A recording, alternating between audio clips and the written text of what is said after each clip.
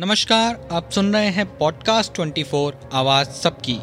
आप सभी मोरबी पुल हादसे से तो परिचित होंगे, जहां लोगों की मौत का आंकड़ा करीब 135 के पार जा चुका है, जिनमें 47 बच्चे भी शामिल हैं। इस पुल की मेंटेनेंस और रखरखाव का कॉन्ट्रैक्ट जिस कंपनी को दिया गया था, वो एक घड़ी और ई-बाइक निर्माता कंपनी है और उसे पुल बनाने का कोई तजुर्बा नहीं है। हालांकि उस कंपनी के मैनेजर्स को हिरासत में ले लिया गया है, लेकिन क्या इन्हें हिरासत में ले लेने भर से वो मासूम बच्चे फिर से जीवित हो उठेंगे? क्या प्रशासन और सरकार जो लोगों की मौत के बाद नींद से उठी है, क्या उन्हें ये कार्य पहले नहीं करना चाहिए था? बिना फिटनेस सर्टिफिकेट के पुल चालू करवा दिया गया।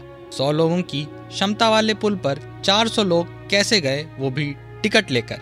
सवाल कई हैं, जवाब बस मौत के बढ़ते आंकड़े हैं। मोरबी के डिप्टी सुपरिटेंडेंट ऑफिसर यानी डीएसपी पीए जाला, जो कि इस हादसे पर इन्वेस्टिगेटिंग ऑफिसर नियुक्त किए गए हैं, उन्होंने एक लोकल कोर्ट को बताया कि मोरबी पुल के तारों में जंग लग चुका था और अगर उन्हें सही समय पर रिपेयर कर दिया जाता तो शायद इस हादसे से बचा जा सकता था। साथ ही डीएसपी जाला ने यह भी कहा कि बिना पुल की क्षमता की जांच किए और बिना सरकार की अनुमति के यह पुल 26 नवंबर को खोल दिया गया। दीपक पारेख, जो कि ओरेवा ग्रुप के मैनेजर हैं और उन 9 लोगों में से एक हैं जिनकी गिरफ्तारी हुई है, उनका कहना है कि यह हादसा भगवान की इच्छा से हुआ है। गांधीनगर की फोरेंसिक साइंस लेबोरेटरी ने अपनी जांच रिपोर्ट में कहा कि न तो वहां पर कोई आपातकालीन सुविधा थी और न ही कोई जीवन रक्षक यंत्र मौजूद थे, बल्कि मरम्मत के नाम पर सिर्फ पुल की सतह को बदला गया था। ये हाल सिर्फ मोरबी का नहीं बल्कि भारत के कई पर्यटन स्थलों का है। चाहे आप किसी भी पर्यटन स्थल में क्यों ना हो, आपको वहां अनुमति से ज्यादा लोग, दीवारों पर पान की पीक और हर जगह गंदगी जरूर मिलेगी। क्या इन पर्यटन स्थलों की देखभाल की जिम्मेदारी किसी की नहीं? और अगर है तो इनकी देखभाल क्यों नहीं की जा रही?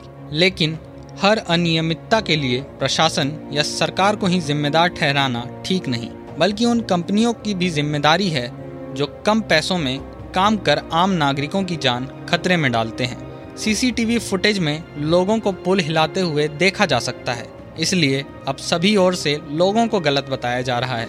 हालांकि कुछ जिम्मेदारी हमारी भी है। ऐतिहासिक धरोहरों को बचाना हमारा फर्ज भी है। अगर हर व्यक्ति ये समझने लगे कि पान खाकर पीकदान का प्रयोग करना चाहिए, अगर हर व्यक्ति सतर्क रहे और ऐसी अनियमितताओं से जागरूक रहे, तो शायद मोरबी जैसा हादसा दोबारा न हो और हर पर्यटन स्थल अपने आप में लोगों को सदा आकर्षित करता रहे। हमें ही ये समझना होगा कि हमारी खुशियों से किसी के जीवन पर कोई आंच ना आए। पॉडकास्ट 24 की तरफ से सभी मृतकों को भावपूर्ण श्रद्धांजलि और उनके परिवार के प्रति संवेदनाएं। सुनते रहिए पॉडकास्ट 24 आवाज़ सबकी।